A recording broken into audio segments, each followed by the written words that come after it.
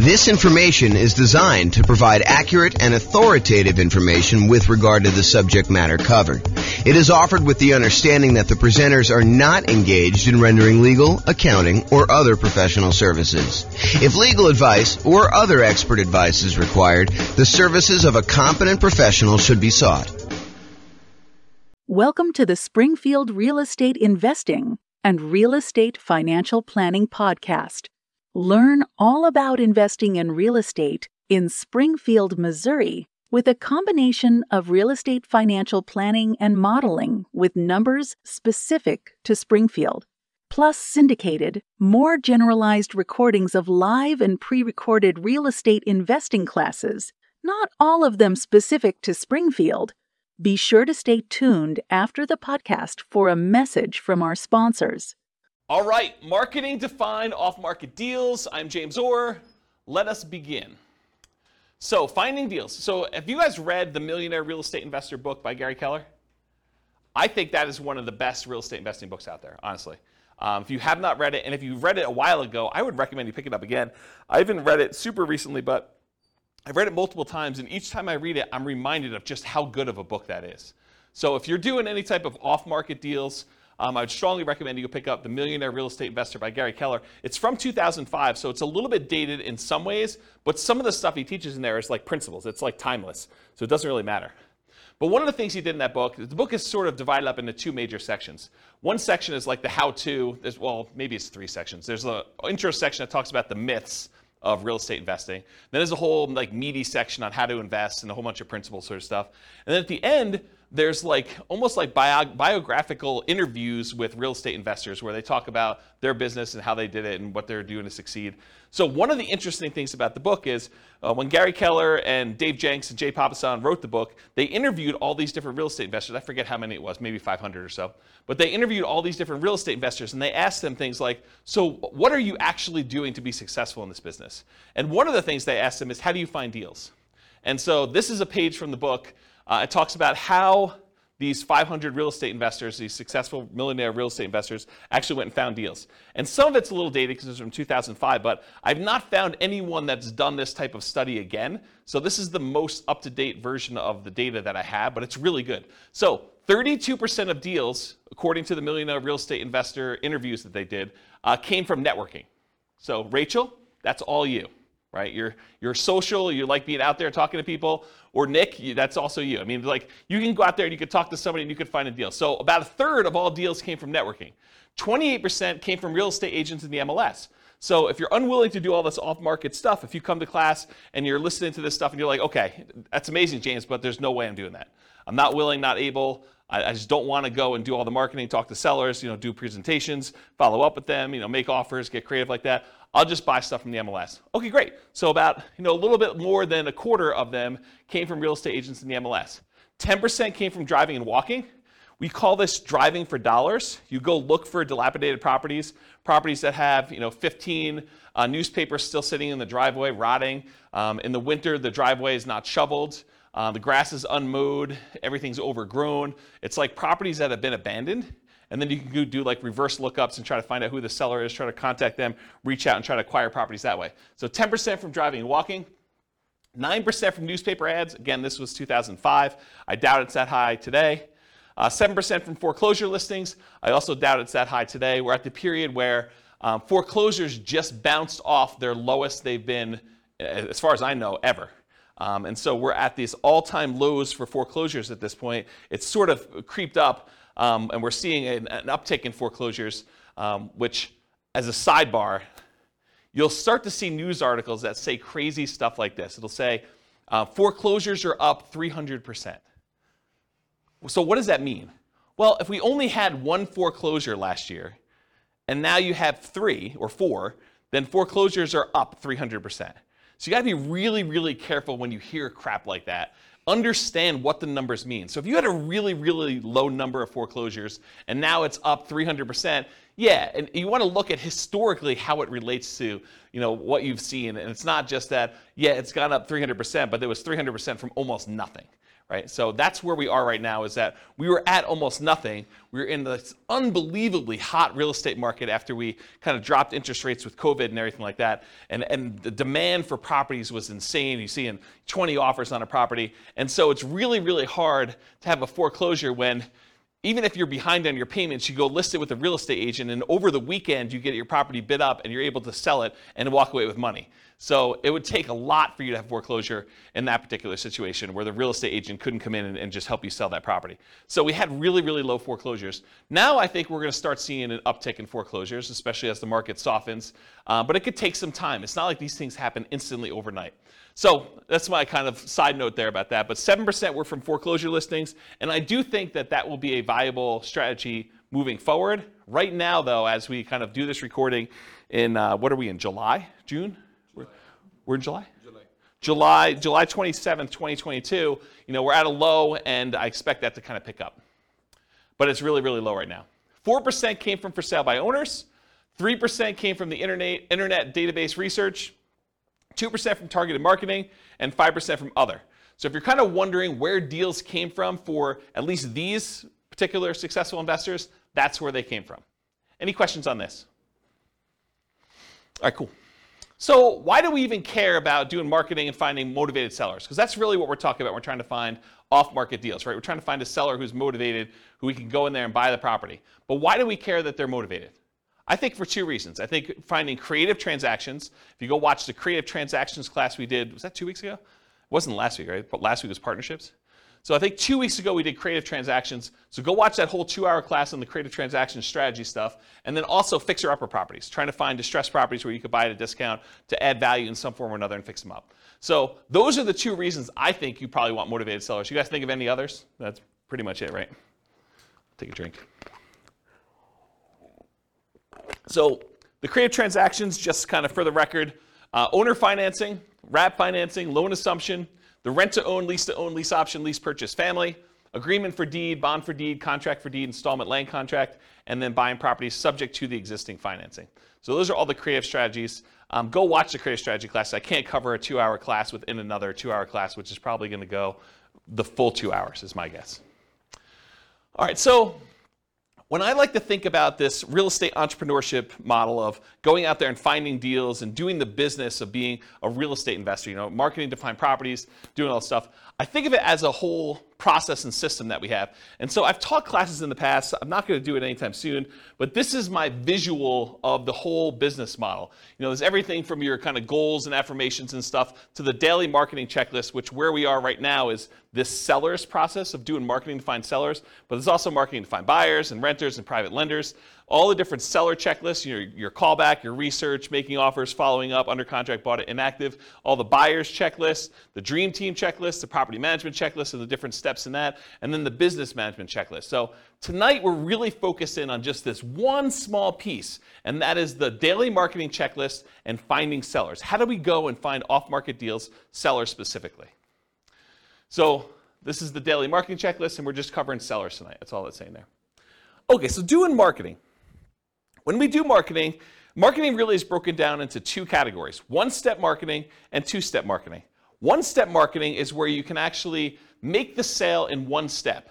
You put out a flyer, you give someone everything that they need to know on the flyer in order to be able to make a decision to buy or not buy, and that's done in one step. Real estate transactions are a little bit more complicated, and so those tend to be done in what we call two-step marketing. You usually do marketing in order to get a seller to raise their hand and say, hey, I'm interested, I want more information, and then you follow up and you do like more salesmanship or more information or kind of different steps in the marketing process in order to give them everything else they need to then make a decision to do that. So specifically with motivated sellers, we're trying to get a seller to raise their hand and request more information. We're not trying to buy the house on the first ad. Okay, so realize that the intent of the ads for all the stuff we're going to talk about tonight is not that we're trying to buy the house with the first ad. You're trying to get them to raise their hand and ask questions and be interested enough so that you can then talk to them, give them the information they need, answer all the questions they have, and then help them buy, help them make a decision to either sell you their house or use something else. Make sense? All right. The right side of the desk.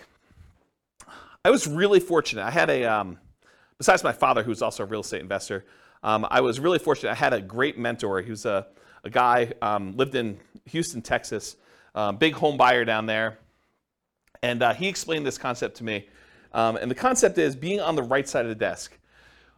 Imagine for a minute you're like going to a bank. And you walk into the bank, you got your hat in your hand, you're like, hey, Mr. Banker, would you please be willing to loan me money?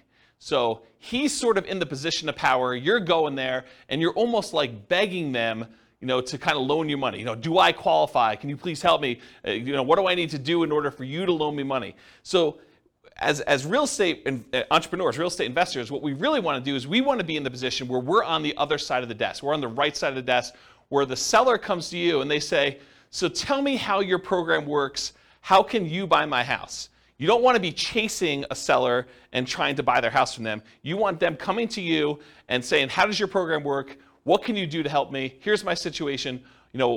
Is this something that you can do to kind of solve my problems? So I prefer to have motivated sellers calling me saying, here's my situation, what can you do to help me? Versus chasing sellers and then trying to ask them, what's your situation so I can see if I can help? And I talked about the banker example. Here's one of the reasons why you want to do this though. Imagine for a minute, you're as friendly as Rachel and you want to go call for sale by owners. You want to go, for some torturous reason, you want to go onto Craigslist and everyone who advertises their property for sale, you want to get on the phone and call them up and try to have a conversation with that particular for sale by owner. And you really want to buy properties creatively. You want to buy property, subject to or with wrap finance, where they basically leave their loan in place and you take over payments on their loan. So one of the things you need to know if you're going to go out there and try to buy properties creatively is how much do you owe? And imagine trying to get on the phone with a for sale by owner who is in the driver's seat because they're the one advertising, they're the one taking the calls, and you're trying to ask them, so, Mr. Seller, how much do you owe on the property? They're going to be like, what? Why do you need to know that? The price is $500,000. That's all you need to know. You don't need to know how much I owe on the property. That's the problem with doing this sort of like chasing sellers. Now, if a seller calls you, very different situation. I think you're much more likely to get a compliance from a seller to be able to tell you how much they own a property if you ask them if they're calling you versus you directly try to chase them and call them. Now, that's not to say that all sellers that call you on your marketing are going to automatically volunteer that information. And honestly, with as much information technology and how much information is available in a lot of markets, you're going to be able to find this out by looking it up on the internet. However, I think if you're trying to make deals like this, you're much more likely to get compliance and to be in the right position of authority by having them call you for marketing. Does that make sense, everybody? Okay. All right, so a little story time. So this was probably 2008, 2009.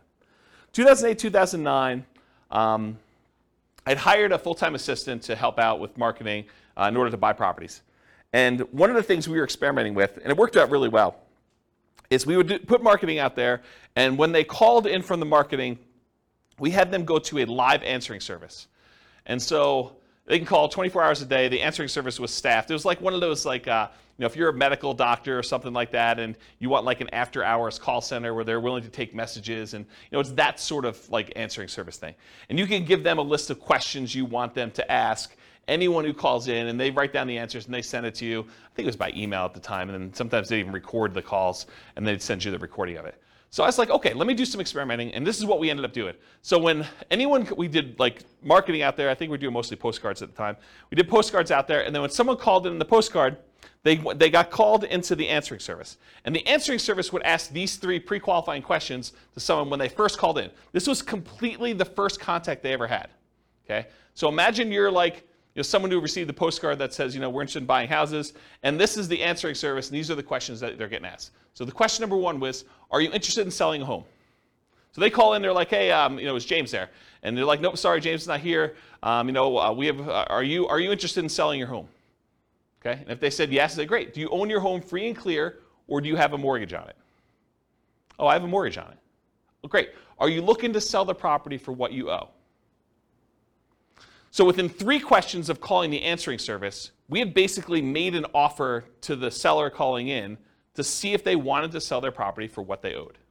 And if you're trying to buy properties creatively, subject to taking over existing debt, or if you just want to know like what they're willing to accept, if there's some motivation there, a seller who's willing to sell their property for what they owe is, in my opinion, a sign of motivation. And so this was a way to pre-screen sellers to sort them by motivation. Not to say that the ones that answered differently wouldn't also be deals, but these are potentially greater quality leads. Does that make sense, everybody? So this was a really quick way to do that. And I think if I were going to do a lot of marketing again, this might be one of the ways I'd set it up. Okay. So let's talk a little bit about some philosophy. So as a backtrack, before I talk about philosophy, this class is set up in the format of a lot of pre-information about marketing, strategy, philosophy, how things work. And then toward the end, there are lots of examples of marketing pieces. I'll show you a whole bunch of different postcards so you can get a feel of actually what people are sending. I'll give you some examples of door-to-door flyers type stuff, Post-it notes. I think I have some bandit sign examples in here. So you'll get a feel of some different marketing stuff in here. But first, before we get there, I'm going to set up a whole bunch of baseline stuff that I think you would benefit from knowing before we get to the examples. Okay, so this I'll outwork you mentality. Here's a quote here. It says, demand more from yourself than anyone else could ever expect. I think it's one of the basketball players. Anyone know what the basketball player was that said that? I should probably go look it up. But it was one of the basketball players. I think that he basically said, I'll demand more from yourself than anyone else could ever expect. And I think if you're going to be in this business, that's what you want. You want that massive amount of hustle where you're willing to do what it takes in order to get motivated sellers calling, doing all the stuff you need to do, returning phone calls, going out there doing your seller appointments. But I think that's an important mentality to have. I think you should develop multiple streams of motivated sellers. Don't just pick the cheapest one. Because I think what happens, and this has happened to me in multiple businesses, because I didn't learn the lesson the first time or the second time, but you don't want to go and just do one type of marketing and rely on that one type of marketing in order to bring you deals. I think you want to have a set of different strategies that all bring you deals. That way, if one of the marketing systems dries up and goes away or becomes illegal or just doesn't work anymore, is not as effective, is not cost effective anymore, then you have these other 2 or 3 to kind of rely on in order to do stuff. In my opinion, the most dangerous number in business is 1. I'll tell you the story of 72 in a second, but I'll tell you how I learned this lesson. So, I'm trying to think of how far back I need to go to tell you this. So back when I was doing real estate investing, I started off, this is probably also 2007, 2008, maybe even 2009. Somewhere in there, I was doing ads on Craigslist, and in my local marketplace, I could put up an ad on Craigslist, and if I renewed that ad every 3 days or so, I could expect to get a certain response rate. And I figured out to myself, hey, look, if I'm getting, whatever it is, 1 or 2 calls a week by putting up this one single ad on Craigslist from sellers, then I could expect to do X amount of business. And I was like, but I really want to do Y amount of business, a lot more than what X was. So how can I go increase how many leads I'm getting from these sellers? And so I thought to myself, well, I could go post up twice as many ads, but you're already on there. You're kind of like fishing in the pond already. Maybe you put 2 fishing lines out, and maybe it works better. But I did some testing, and it didn't really work out the way I thought it was. I would get really good response on one, but if I did more than one, it just seemed like I was spamming Craigslist and doing it more than once. However, I could say, hey, look, I'm doing this here in Fort Collins. Couldn't I go and expand into Denver and put up an ad and actually do ads in order to find sellers in Denver?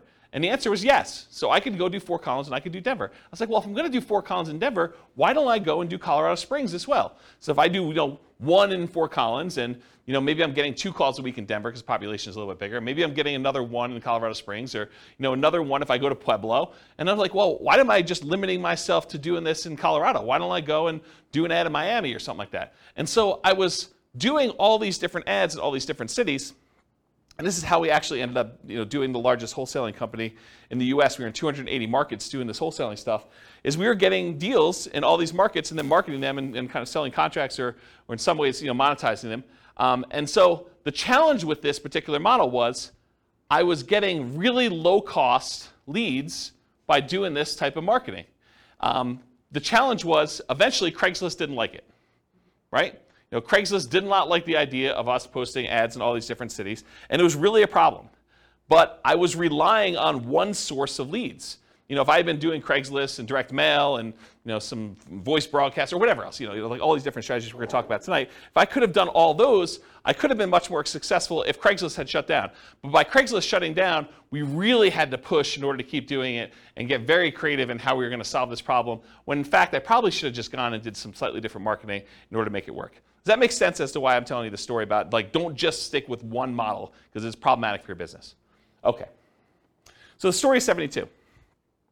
I'm going to kind of butcher this story. It's from Dan Kennedy, who's a famous marketing guy, not specific to real estate, but he's a famous marketing guy. And he tells this story about a dentist. And the dentist goes to a brand new town. He's never lived there before. He goes to town. He sets up a brand new dental office, and he crushes it. He's able to start this business. He operates it for a year or two, and then he ends up selling the business, packing up, moving to another town, and doing the same thing over and over again. And eventually, the dentists in the town that he kind of went to were like, hey, how is it possible that you're able to come to town and generate so much business and, really show us up by doing all this marketing, stuff like that? And the dentist says, well, I don't know one way to get 72 new patients every month, but I do know 72 ways to get one new patient every month, and I do all 72. And I think that's more the philosophy you want to have in real estate investing. You don't want to say, I've got one way to generate all the leads I want to have. You want to have several different ways to do it and kind of do one here, one here, one here, and just make sure that your costs are acceptable for all the different ones you're doing.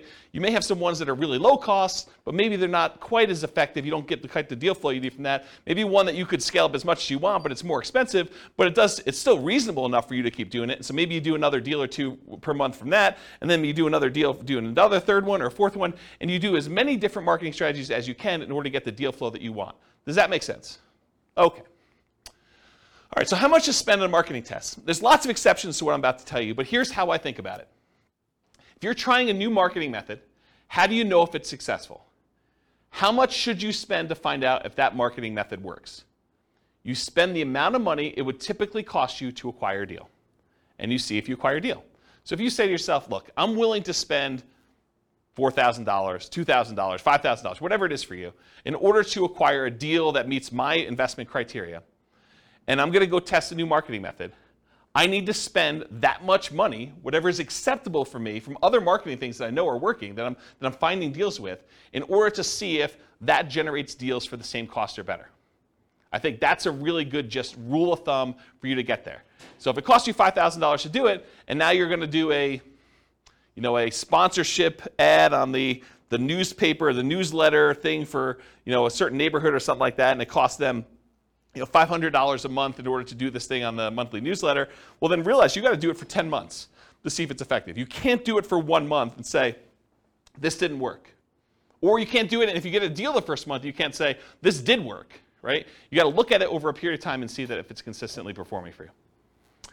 And ideally, you don't look at your cheapest method. You don't compare a new test you're doing to the least expensive way you can acquire a deal. You could argue that you probably should do your most expensive, acceptable one, right? The one that you're saying, okay, I don't like paying this much, but I'm willing to pay this much to test this new marketing thing and see how it performs over time. And if you're going to do free stuff, if you're going to do, calling for sale by owner or, door knocking or things of that nature, make sure you put a value on your time. Don't just say it cost me, $27 in gas, but not count that it, took you 40 hours of time to do that. You got to put a reasonable cost on your time to see if this is effective. All right, any questions on how much to spend on a marketing test? Cool. All right, here's some other additional marketing beliefs. There is no failure, only testing and feedback.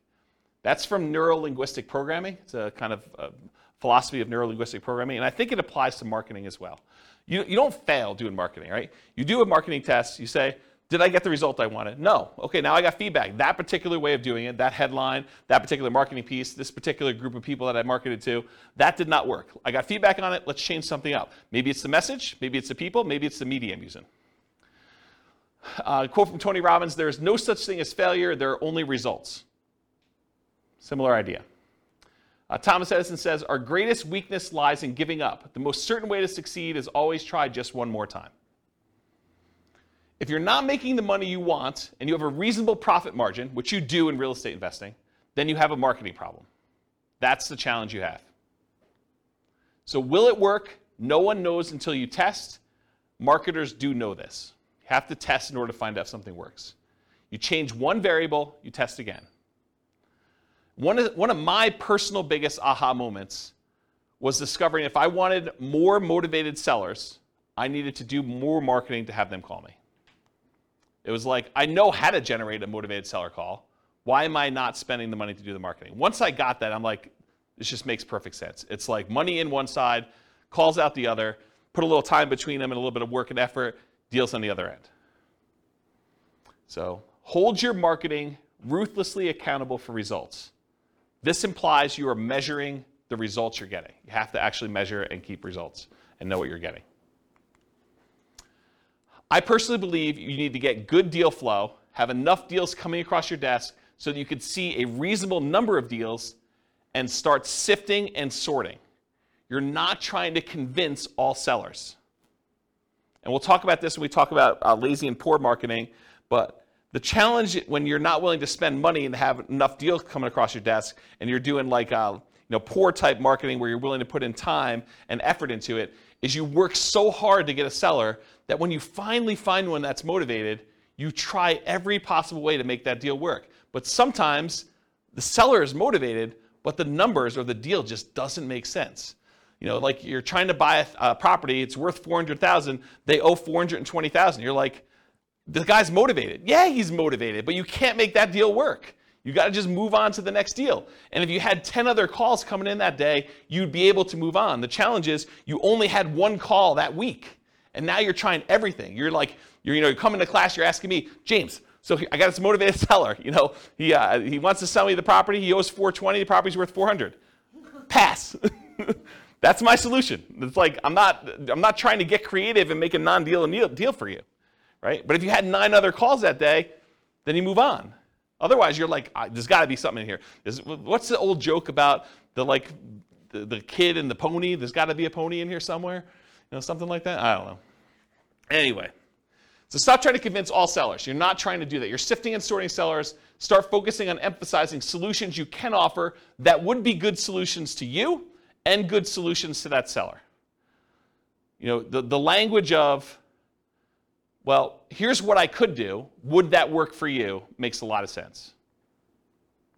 Only 25% of leads are legitimate and should advance to sales. And that's from Gleanstar Research, or Gleanster Research. Only 25% of leads are legitimate and should advance to sales. Not every one is going to be a good fit for you. You're not trying to have a 100% conversion rate. That is not your goal.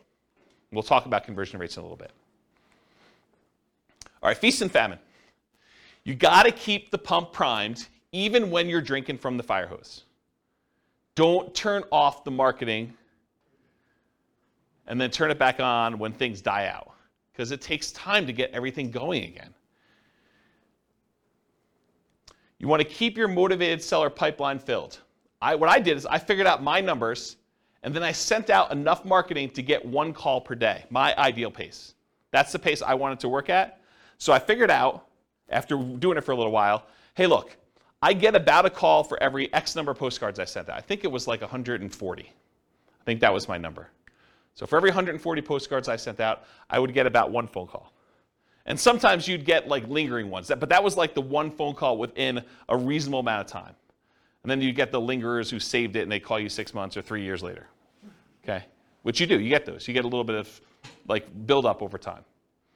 But I was like, hey, look, if I want to call a day, I send out 140 postcards. So you don't have to do this, but I wrote software where I had the list of people I was mailing in a database, and I just exported 140 of them a day straight to Click-to-Mail. And I would send out the postcards that way. Okay? And that would give me about what I needed. Sure, there were days when I didn't get calls. There were days when I got more than 1 call. But it was about that pace. And I didn't start it and stop it. Right? Or you could work backwards from your ideal goal, and we'll talk about how to do this in the modeling spreadsheet, but you could say, look, I want to buy X number of properties. That means I need to do this number of phone calls. This means I need to put out this amount of marketing. So you can work backwards from your ideal as well. Okay? All right, looking inside and outside the industry. So study what other people are using inside your industry and outside your industry in order to find ideas of what kind of marketing to do. All the marketing that real estate agents use to find sellers for listing, that's what you're doing too. If you ever thought about it that way, real estate agents are trying to market to find sellers who haven't yet raised their hand and say, I want to sell my property. And they're trying to find those so that they can help them sell their property and get retail price. You're doing the same thing. You're trying to find sellers that want to sell properties. Your criteria for what is a seller that you could help is probably different, but you're still doing the same type of marketing. Or real estate agents sometimes are looking for buyers, which you might be as well when you get your property, or tenant buyers, or tenants. So you can look inside your industry for ideas. But don't just get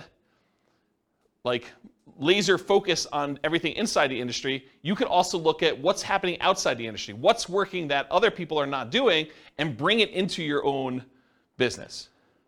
So there were not a lot of real estate agents when I started doing these real estate investor classes that were teaching investor classes in order to generate clients in their brokerage. But there were financial planners who were. Financial planners were doing, a little lunch and learn or dinner thing where they'd come in, they teach a class on how to optimize Social Security, and they would use that to generate clients. Why weren't real estate agents using that? I don't know. I just started doing it.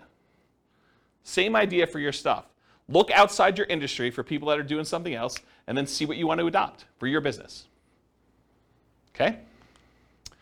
All right, so I know I could. I don't know if I will, but I could do a whole class on this particular spreadsheet. And the last time I taught a class on this particular spreadsheet was in 2016. I did a whole class that literally just went through each box in the spreadsheet, and I talked about my assumptions and how each step worked and everything. What this spreadsheet is, it's a way for you to model how much work you need to do at each step in the process in order to do deals as a real estate investor. So each block is a discrete step, and each block tells how much time you spent there, how much money you spent there, how much money you made there, and it kind of walks you through what happened in this block, and then each block between the blocks tells you what your conversion rate is. So for example, this first block is sending out postcards. If I send out 10,000 postcards and I get a conversion rate of 0.4%, so 0.4% of the postcards that get sent out become a call into me. So now it tells me how many calls I have here, how much time I spent on that call, how much money I spent on that call, because I send out a little credibility package to each person that calls in. Then I know how many calls I get that convert to a presentation where I go meet with a seller, and I can see the conversion rate from that. And then of the presentations I do to sellers, how much it costs me, how much time I spent doing all that, how much it costs, what the conversion rate is to sellers that go under contract. And then of the ones that go under contract, how many of them did I actually close on and buy? And then of the ones that I close on and buy, how many tenant buyer or tenant calls do I take? And then how many tenants do I meet at the property? And then how many applications and negotiating of leases do I do? How many signed leases do I do in managing the property? How many closings do I have for them when they finally buy the property? And then what the sale to the tenant buyer looks like at the end, and how much money was made and how much time was made. And then at the end, I sum up all of the time it took for every one of these steps, and how much money was spent in each one of these steps, and then how much money was made from all of these steps. And I could tell you what my dollar per hour was, and what my conversion rate was, and how many houses I sold. So now I can go back in here, once I know all my conversions and I got my costs and times and everything, I can come in here and say, okay, instead of sending 10,000 postcards, what if I sent 5,000? And it trickles all the way through and tells me, okay, now you're going to get this many calls and this many tenant buyers and so on. And then it'll tell you here at the end, you're going to do one deal and it's going to be this amount of money, or 2 deals, or whatever it is for you. And you get to look at all. Then I added a whole bunch of additional things, because every once in a while you'll do a seller presentation and you're not going to buy it yourself, you're going to wholesale it. Or you're going to list it if you're a real estate agent, because you're going to do that too. Or you're going to do something else from the tenant buyers that call in. You're going to help them buy a house if you have a real estate license. Or you're going to help them buy a wholesale deal, like wholesale retail. And so you can look at things that happen in parallel. So of the marketing that goes in, sometimes those get split off and you're doing additional things. You get a certain number of wholesale deals or listed properties, or other tenants that you're going to help buy a property, tenants that you call in originally and you can help them buy a property, and you can look at all the dollars, and then you can sum up the whole thing and find out, for this amount of spend on my marketing, how much should I make total from all of these different things, and how much time did I spend, and what's my dollar per hour? And then you can see which ones are most profitable, which ones are least profitable, and so on. So if you know, I want to do one deal here, and all these are other 0, right? You can say, I'm not doing any of these ones, but I want to do one deal here. You can toggle all of the numbers on the front end to find out how much you do need to spend to do that deal in whatever time period you're doing. Does that make sense? So that's the short version of the 2-hour class I teach on that particular thing. And you can download this spreadsheet. I'll put a link to it in the show notes. Okay. Any questions on this? Is that helpful, though, the idea? Wamsi, yes. So my question is, so this is just for one marketing strategy when you like post postcards, right? So this can be like duplicated to multiple strategies, right? Yes, Wamsi. So the question was, in the one that I'm showing on the board, it is for one marketing strategy, postcards. You could do postcards and add another box for door-to-door flyers or for doing pay-per-click ads or doing search engine optimization. But you need to figure out what the equivalent time and money spent is and like all that is. And then you could have them all go up and add into this field initial calls. Or you could do a different one, because if your conversions are different for different types of lead sources, you may want to have certain parallel steps, and then eventually they all merge together into something and kind of expand out. So yes, you could do it that way. For this one, I simplified it. It's only doing postcards. Got it. Yep, good question. Any other questions? Cool. Is this helpful? Crazy stuff? Yeah. Okay, target profit. So it can vary depending on your market, but in general, I'm going to pull out a number and say $25,000 per deal, or 10% of purchase price to adjust for higher, lower price houses. Now you could decide, hey, my profit margin is $50K and my houses are really cheap, or you could say, hey, look, in my market, it's really, really hard to get a deal, period. I'd be happy with $15,000 or $10,000 or whatever.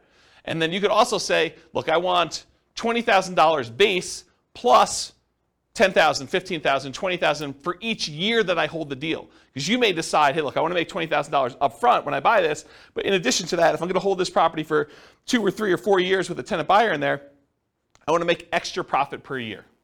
And you figure out what your numbers are for you making sense, and then you do that for that. And then I think, again, this varies a lot, especially with inflation type marketing you're doing, but to spend $2,500 in marketing to net $25,000 seems like a reasonable ratio to me. Okay? That's a 10-to-1 profit to marketing ratio. For every $2,500 you spend, plus some labor, because there's definitely time involved, as I talked about in the last spreadsheet, plus some labor.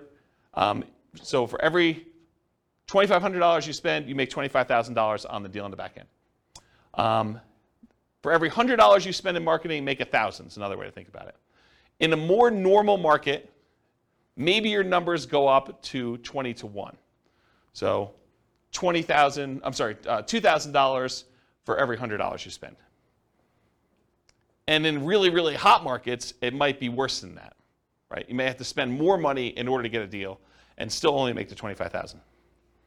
Okay? Any questions? All right, so goal. So if you want to do 20 leads a month, budget about $2,500 a month or whatever your marketing dictates that you do. You buy one house per month. If your goal is 40 to 60 leads a month, you budget $5,000 to $7,500 a month. You buy 2 to 3 houses per month. Now realize inflation, how hot or cold the market is, market temperament, may force these numbers up. Okay? Occasionally, someone will come to class and they'll be like, James, $2,500. I wanted to do nothing down deals. $2,500, that seems like a lot of money to do a deal. Well, if you were going to go buy a regular property and do a regular loan, just to get the loan, the cost to do a loan could be $2,500. Not including anything else. I mean, you're probably still doing a lot of these costs if you do it, but you're going to have like inspection stuff if you're going to do inspections on a property. You may have an appraisal done. May not have an appraisal done if you're just doing something creatively, but to do that. What's an appraisal run these days? $800, $900, somewhere in there? Just to do that, right? So $2,500 seems like a deal. Any questions on this?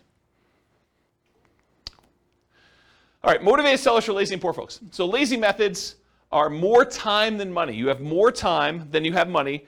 I'm sorry, lazy method. I was like, that doesn't make sense to me. Lazy methods are more money than time. I was like, yeah, that doesn't make sense. So more money than time. You're willing to spend money because you're unwilling to do manual labor in order to find motivated seller leads. It's easier to scale up in size. You just spend more money, you get more leads coming in. It's harder to scale up when you're doing poor marketing methods because you have a limited amount of time that you can spend. Okay? You sift and sort for great deals. You get enough leads coming in where you're just basically saying, this is what I can do to help. Does that work for you? They say no. Great, you follow up, but otherwise you move on. You're not trying to force a deal. With poor methods, you have more time than money, and you're willing to invest that time to find motivated sellers. It tends to be time intensive and therefore harder to scale. You tend to want to work or overwork every lead, leading you to try to make non-deals or bad deals into deals. There is some overlap between the two. One example is bandit signs.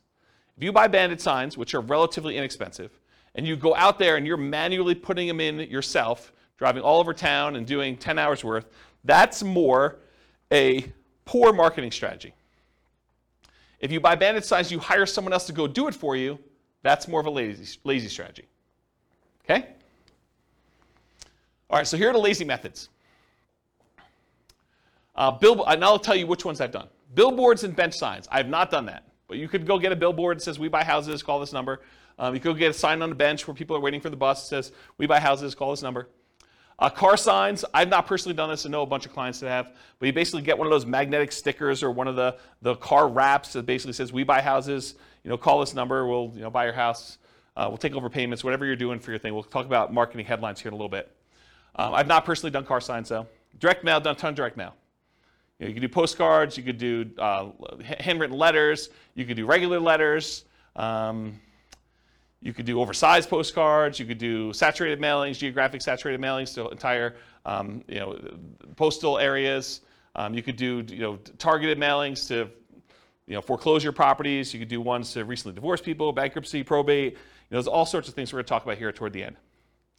Websites, pay-per-click. I think I did some experimentation with pay-per-click early on, but I haven't done much with it. But you can do you could go onto Google AdWords, and you could pay Google to come up when someone searches for, sell my house fast in whatever your marketplace is. Voice blast and text blast, so you can actually hire a service, upload a bunch of telephone numbers for property owners in your area, and basically say, I'm interested in buying, or I'm interested in buying your house. And do that. You could do it either via text or you could do it via voice broadcast. I never did text. I did a bunch of voice broadcasts for a period of time. So we would do voice broadcast messages to answer machines and live answers. So we had 2 different messages. And then if people were interested in selling their house, they'd either leave a message or contact us back, call us back on a number.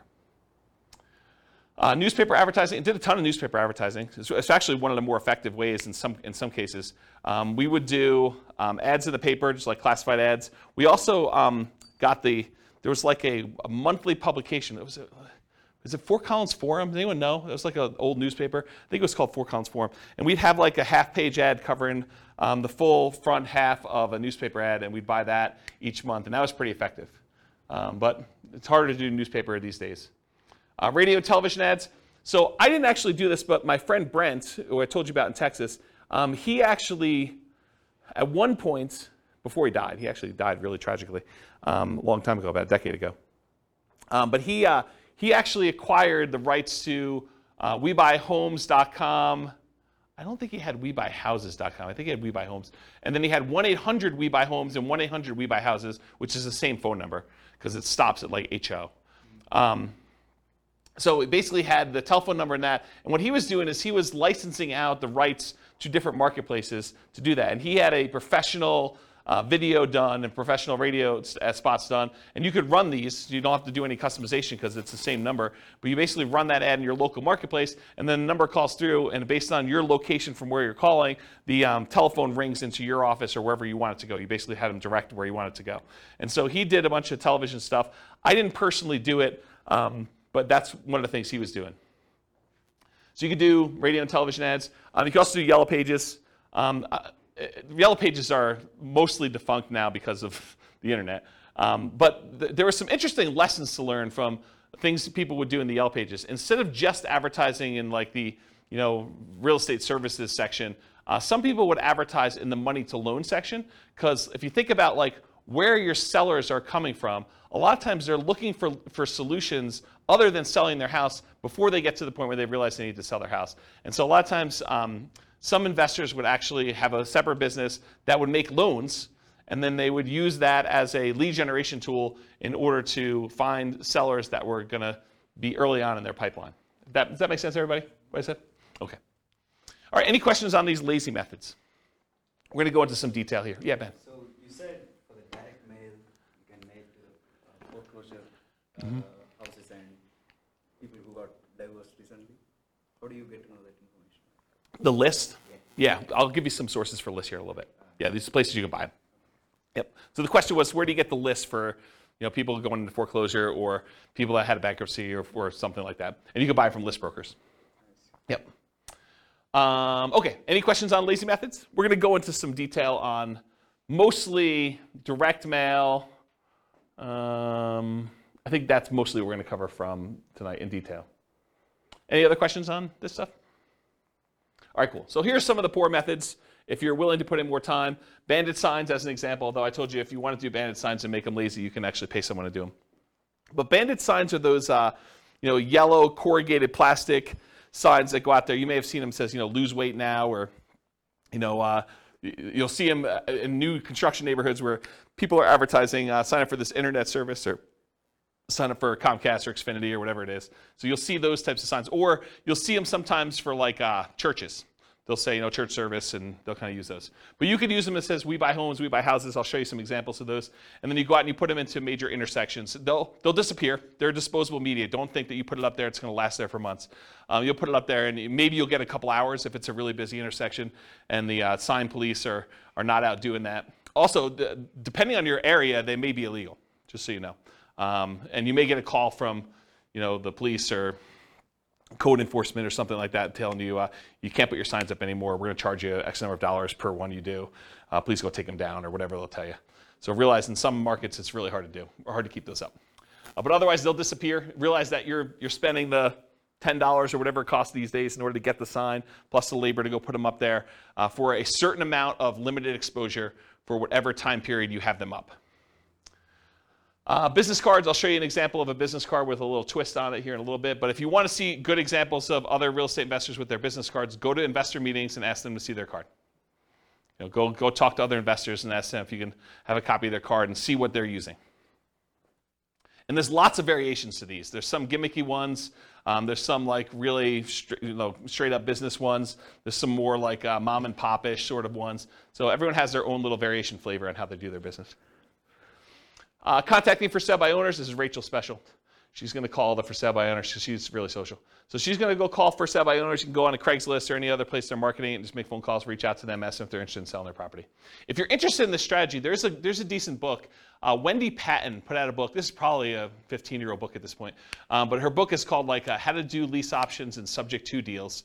And she talks about a strategy of calling for sale by owners and trying to get them to lease option the property to her or buy the property subject to. And in the softer market, I think it would work great. Not something I'm willing to do. I'm an introvert, in case you can't tell. So contacting for sale by owners, that's one of the things you can do. Door knocking. Someone laughing that I'm an introvert? You can go door knocking. So you can go door to door and actually try to buy houses that way. Anything interested in there? Door to door flyers. We'll talk about some examples of those. I'll tell you a story about this. So my father was a real estate agent, and he was the #1 agent in his office using this strategy, using flyers. And so here was his little niche. I'll kind of tell you his little secret sauce of how he kind of became #1 agent in his office. And I think this does apply in some ways to real estate investors, although not the buy side. Here's what he would do. So back when he was a real estate agent, the HUD and VA foreclosure list would come out every, I think it was Tuesday. I don't remember exactly the day now. But I think it was like Tuesday morning. And so what he would do is he would get up at like 4 o'clock in the morning and go down to like a really open, like early coffee shop and get a copy of the latest newspaper with the latest HUD and VA list of properties that were coming out. And as a real estate agent, anyone could market the government's HUD foreclosure and VA foreclosure list. So you can go, any real estate agent with a license could go and market these. So what he would do is at 4 in the morning, with his coffee and his paper in hand, so he would drive around to the new list. Maybe there were 10 properties or 20 properties on there, I don't know, depending on the week. So you'd go look at the properties, see like, oh, this one looks interesting, and this one looks interesting, this one looks interesting. And he'd pick, half a dozen properties or a dozen properties, and then he'd go back to our home office, and he had a copy machine there. And he would he'd hand write out a flyer. He had a flyer template, had like 2 little bald eagle, like a U.S. official-looking, symbol-looking things in the corner and said, HUD foreclosure, VA foreclosure, if you're interested in buying this property in your neighborhood at, and have fill in the blanks, 1, 2, 3, 4 Main Street, it requires X dollars down and with X dollars down, your payment would be X per month with your whatever this interest rate assumption was and all this other stuff. So he basically had this like little one-page flyer. And he'd print up 150, 250 flyers, whatever it was, that would kind of saturate the area around that particular property. And then as a teenager, I would go deliver flyers all day. And so I'd go out and walk the 200 nearest houses to that particular property with that particular flyer. And on the back, he had all 6 or 7 different properties with just a summary of them in case you're interested in any other ones. And he would just put out 200 flyers or so per property, 10 properties or so a week, somewhere around there. And he'd sell a bunch of them, a couple a week, where he was just out there doing that. And so if you want to do flyers can be really effective for finding, in this case, buyers, but it could also be effective for buying sellers as well. We've done some flyer type stuff. Mostly door hangers and sticky notes is what I've tested. I haven't done as much flyering for that stuff. And by the way, I've not done door knocking, personally. Okay, so we'll talk about some sticky note stuff. Driving for dollars, we talked about that, going around trying to find abandoned properties, dilapidated properties. Flyers and free flyers. So the flyer method we've kind of talked about, but the free flyer method I think is interesting enough. So for somebody who doesn't have a lot of money, you can go find 3 other businesses that are non-competing with you, the pizza guy, the car wash guy, the homeowner's insurance guy, whatever it is, and you could get them to each be willing to pay 1/3 of the cost to deliver 500 flyers to a particular neighborhood. And it's 1/3 because you're going to have 4 ads on that page, them 3 and you, but you're not paying. You're kind of riding free by coordinating this all with the 3 different businesses and having the printing done and having them delivered and all that stuff. So you charge them 1/3 of the cost to have all the printing done, all the delivery done, and you're kind of taking 1/4 of the flyer space in exchange for you organizing it. So you can have an unlimited flyer budget if you really wanted to, if you're willing to put in the effort and do manual labor to do that. Okay? Networking, we'll talk about an elevator speech here in a minute, but Rachel loves to get out there and talk to people, as does Nick, and he can go and find deals that way. Real estate agents, that's another way to find deals that doesn't require a lot of money. Posting ads, if you're going to willing to go on like these websites like Craigslist or places like that, you can put some ads up there. Promotional clothing, the We Buy Houses t-shirts and We Buy Houses, sponsoring the baseball team and stuff like that. You can also find real estate wholesalers and bird dogs who are willing to go out there and find deals, and then they'll sell them to you for a fee. So realize you can go do that. And then websites, you can do search engine optimization so that your website comes up for people searching for Sell My Home Fast or We Buy Houses in whatever market you are, so that your website comes up for that. Or you can do content marketing, write articles that are solving the problems of the sellers that are trying to solve their problem. I can't afford my payments anymore. What can I do?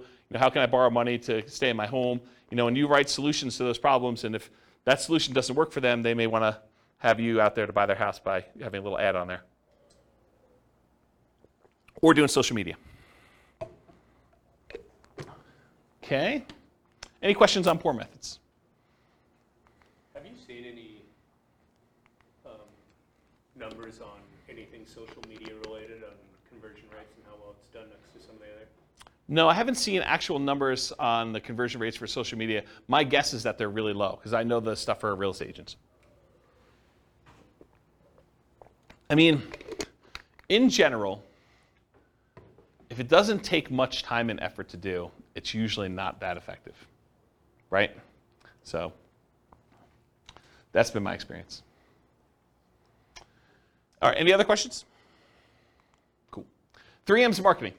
So whenever you think about marketing, there's really 3 M's to do this. This is Dan Kennedy stuff. The market, who are you marketing to? The message, what are you saying to them? And media, how are you getting your message to your market? So we're going to look at each one of these in detail. So the market, who is your ideal market? If you're wanting to get owner financing, you got to be marketing to properties that don't have mortgages, something that's free and clear. About 1/3 of the entire real estate market is owned free and clear. They do not have a loan in their property at all, and that's according to the U.S. Census data. If you want to go buy a property from somebody who may not be in touch with what's happening in your marketplace or may have inherited a property, you can focus on out-of-the-area owners or absentee owners. You can go look up a list of property owners where the tax bill is being sent to an address other than the property address. And there's variations on this absentee owner list. There's ones where the owner's address is just another address inside the city, or the owner's address is in another town, sort of somewhat local, or the owner's address is in another county or another state or out of the country. So you could pick whatever list you want to focus on in order to find sellers that are whatever distance from the property that you want. Let's see here. Distressed sellers, so find lists of people that are in foreclosure or pre-foreclosure, or that recently got a divorce or job transfer or had some other type of loss, like a fire in the property or something like that. So some other thing that is distressing the seller, and you can find some of those lists. Some of them are harder to find. Job transfer is probably really hard to find. A lot of the other ones you can probably find pretty easily. House characteristics, maybe you only want to buy duplexes or triplexes or fourplexes. You can kind of narrow your list down and market only to those things. You only want to buy 4-bedroom properties, or properties that have at least 2 bathrooms, or properties that have oversized garages, or properties that are horse properties, or properties that you can bulldoze the property down and do some type of development on it, or you could do things based on lot size. You don't want to have too big of a lot, or maybe you really do want to have big lots. Whatever it is that you want to do in order to do characteristics of the property, you can kind of market to that particular list. And then anything other than that, bankruptcy, divorce, whether they're people who recently got married, probate, or assisted living, you can kind of focus in on whatever niche you're trying to serve. Any questions on market? All right, this picture is from the Millionaire Real Estate Investor book by Gary Keller. And in this, he basically determined which part of the real estate market was ideal for real estate investors. And so there's 4 different characteristics he's measuring here. How well they cash flow, how much hassle they have, how much appreciation they typically have, and how liquid they are, how easy are they to get in and out of. And he talks about low-end properties, average properties, and high-end properties.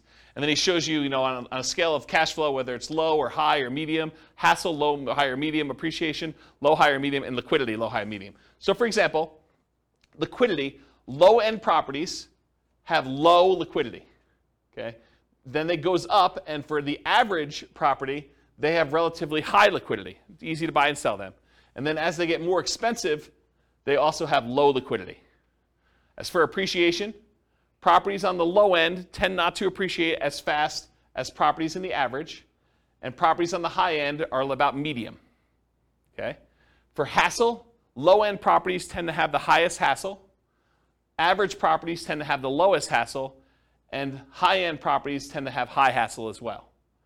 And then low-end properties tend to have the best cash flow, average properties tend to have intermediate or medium cash flow, and the high-end properties tend to have a little bit lower than medium, but not quite all the way to the low cash flow.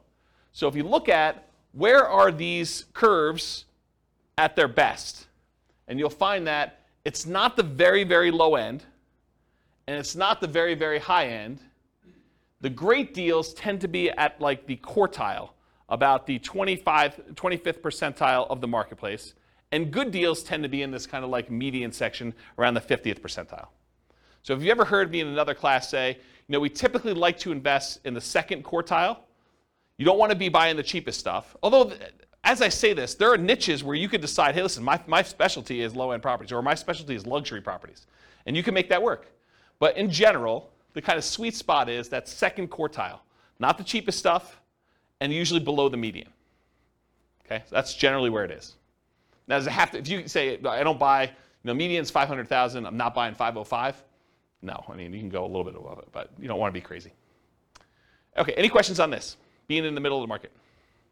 Cool. All right, so here's some example motivated seller marketing headlines. You can do stuff like, we buy houses, or we buy houses cash, or we buy homes, or we buy homes cash, or cash for your house, cash for houses. Sell now for cash, cash now for your house. Sell your house in 9 days. Here's one I like. How to sell your house as is for a fair price on the date of your choice. Or how to sell your house for full price on the date of your choice. How to sell your house as is for a fair price in 9 days. Discover how to sell your house quickly. Sold in 9 days. We buy houses, we take over payments. Stop foreclosure, avoid foreclosure, facing foreclosure. We buy houses any condition or situation. We buy houses any price or location. So those are some different examples of motivated seller marketing headlines that you could possibly use. Nick? What's the 9 days? Like why 9? Specific number, and you can do it. Something that you can perform on. If someone is really distressed and they're like, look, I need a quick solution, someone that could buy their house in 9 days is attractive. I just wondered why 9, a specific number. Yep. At least the amount of days to be able to close a deal. No, I mean, you probably could close faster than that. You can do 8 days. You can do 11 days. Whatever you want to do. Yeah. Should be believable. Any questions on headlines? All right, so here's an example, probably one of our first examples of actual marketing. Alternative headlines, often used on media like sticky notes or some postcards. Notice, warning, or attention homeowner. So this is a sticky note. I licensed the ability to use this from a guy named Richard Roop. He does a bunch of marketing stuff for real estate investors. And so this is the example that Richard Roop uses. We've done these and they've worked really well. In fact, I have a funny story. So on this thing here, when you print them out, this shows up in blue. It's like Richard's initials and number 37. And we don't change it. It's always 37, no matter what it is and who it is. So I get this really nasty phone call from a seller who's like, if you ever put this sticky note on my door again, number 37. So she's all mad and worked up, and you can hear her crumpling it up in the background and throwing it away. So she's just really worked up. There's only like 3 or 4 really angry people in the world. They just move around a lot, so you'll run into them. But there's only like 3 or 4 of them. But anyway, you put these on the door, and you'll get calls. You'll get some nasty calls, but you'll also get some good calls on it. And so the postcard basically says, attention homeowner, company's now looking to purchase several houses in your neighborhood. Are you looking to sell soon? Blah, blah, blah, blah, blah. Call our 24-hour recorded message line. Remember, we're doing 2-step marketing. This is not enough to sell a property, right? Not enough to get them to convince you to sell them your property. So 24-hour recorded message gives them more information. Or go to our website and get more detail on that. Submit your property information. And then if you're not looking to sell, keep this one or send it on to a friend, sort of thing. Okay? Any questions on like the sticky notes example and some headlines for that? Make sense? Okay, cool. So you want your message to match with the market you're doing. Make sure that your message matches the market you're trying to reach. We buy houses, we take over payments. If you're kind of marketing to free and clear properties that don't have a mortgage on them, does we take over payments make a lot of sense? No, not really at all. What if you're trying to buy luxury properties like $1 million homes? Does we buy properties cash, any condition, make a lot of sense? Maybe not. There's probably some disconnect there. Maybe you'll catch 1 or 2, but I don't think that's the message you'd primarily want to target. It's sort of like fishing, right? If you're fishing and you throw a certain type of bait in the water, is it possible you could catch a shark with a worm? Maybe. You're probably not catching sharks with worms, but it's possible you could. You're much more likely to catch a shark if you use the bait that sharks like, or you're much likely to catch the other fish using the bait that fish likes. So cash for houses. Cash for houses tends to work and resonate better with lower priced homes. And then watch any foreclosure messages to make sure that you're targeting the right list for that too. Any questions on that? Multiple contacts. So you can double your transactions if you follow up. If you just do like this one hit and you don't follow up with anyone who calls you or does anything like that, expect your closing ratio to be much lower. But if you talk to someone on the phone, even if the solution is not good for them at that time, but you follow up with them over time, they've already expressed some level of interest, and a lot of times their situation changes. You can almost double your transactions, or in some cases more than double your transactions if you actually follow up with people. Or you can half your marketing budget to do the same number of deals. Another way of saying that. So repeat hits and repeat marketing, repeat mail to your mailing list, repost banded signs, renew ads. Part of the credibility you build up is when they see your ad all the time, right? If you only ran the ad once and someone is considering using you, but they go back to that newspaper or they go back to that source wherever they saw your ad and they don't see your ad anymore, they think that, yeah, I'm glad I didn't deal with that guy. He's out of business already. Okay? Meaning top of mind? Yeah, top of mind. Yep, that's another way of saying it. Yep. But there's also a credibility factor too, right? Like if you just disappear, they don't know if you're still around. Offer made follow-up. Does everyone accept your offer? For every offer you make, does everyone accept it? Absolutely not. Nope. So send a thank you note immediately. Put the seller on an automated mailing list for more frequent follow-up. I recommend monthly. This will double your closing percentage. So if you were closing 1 out of 20 before, with proper automated monthly follow-up, you'll close 1 out of 10. Credibility packet and testimonials include a benefit-laden information about how you help sellers, plus testimonials. Often you'll mail this out as soon as the motivated seller calls and we have their mailing address, and then bring a copy with you when you meet the seller for the first time and give them a copy even if you sent them one in the mail and say, here's some propaganda about me in case you haven't seen it. I'll put a link in the show notes to my credibility packet so you can see it. And if you don't have testimonials, if you're just getting started, get regular testimonials from your pastor or some people that you've helped out in another business or anything people can say nice things about you. The better, more specific to real estate is, the better. But if you don't have it, work with what you have. Any questions on credibility packet testimonials? Cool. Commit to improve your response rate in all your marketing. So each marketing campaign that you do is a horse race. You always want to be testing one variable with 2 options to find out which one's going to win. It requires you to measure results so that you can improve them. Focus first on testing headlines to get the maximum response. So headlines are the easiest thing to test. It's often the biggest impact.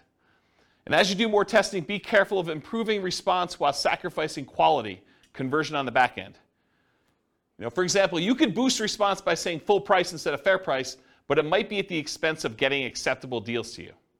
So you can get more calls, but maybe you're not converting as many because you changed your wording. Does that make sense? Okay. More ways to respond tends to increase response. And then other things to test beyond copy might include 800 numbers versus a local number, your website, your email, or your fax.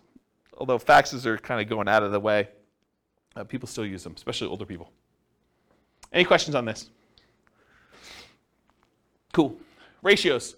So there's 3 different books that I'm aware of that have actually cited how many deals you need to look at, how many offers you need to make to get a certain number of deals done. These are the 3 books. Real Estate Riches by Dr. Dolph DeRoos. It's part of the Rich Dad Real Estate Investor series, Robert Kiyosaki's guy. But the actual author is Dr. Dolph DeRoos. And he talks about the 100-10-3-1 rule. You have to look at 100 properties, you make offers on 10, you get 3 accepted, you close 1 deal. Carlton Sheets, who's been off the air for a while now, his no down payment course talked about the 50-1 rule. So you have to look at 50 properties, talk to 50 sellers in order to get 1 deal. And then the Millionaire Real Estate Investor book by Gary Keller and others, he has the 30-10-3-1 rule. So you look at 30 deals, you make offers on 10, you get 3 under contract, you close on 1. And then Weekend Millionaires, Frequently Asked Real Estate Questions by Mike Summey and Roger Dawson. That book talks about a 30-1 ratio. Look at 30 deals, get 1. Really, if you're looking at the top 5% of properties, you're trying to find the best deals, right? You need to look at about 100 properties in order to find the top 5 properties to do that. If you think about it in that ratio, that's probably another way to look at it. And also, outside the MLS is different than inside the MLS. They're just different numbers. Any questions on these? Yeah. So based on the ratios I see, is it different strategies that these books are talking about, or why is there a discrepancy? Yeah, so the question is, for the microphone, the question is, why are the numbers different for all these different people? I think they're thinking about it differently. I think the types of deals they're doing is different. I also think these aren't exact, right? It's hard to give a number when you're teaching students, because these are all people teaching it in the book, right? It's hard to give a number when I'm the one doing the presentation versus you doing the presentation versus Bill doing the presentation, right? You may be able to close 1 out of 5 because you're amazing. I may be 1 out of 20 because I'm incompetent. And Bill's just sort of between us, right? It could be all over the place. So the numbers are sort of just a general guideline to begin with. And I think looking at them, they're pretty close, right? They're not that far off. So. But is 30:1, the book that says 30:1 necessarily good than the book that says 50:1? So the question is the book 30:1 a better book than the one that does 50:1? No, I don't think so. And the other thing I'll add about this is, let's say you come to me at a class, you say, James, I don't know what you're talking about 30:1. I'm closing every 2. And what I would say to you is, maybe you're not doing good enough deals. Maybe you're not making your offers low enough where you're getting too many accepted, right? Maybe you should be more selective. So you could go in there and offer full price. I'll pay you full price. I'll get a loan. I'll buy your property. Well, yeah, it's easy to get those accepted, right? Yeah. If you're coming in, you're like, I'll pay you half price. Maybe you're not getting, 1 out of 100. Maybe you're 1 out of 200. But maybe that's okay for you. Yeah, Ben.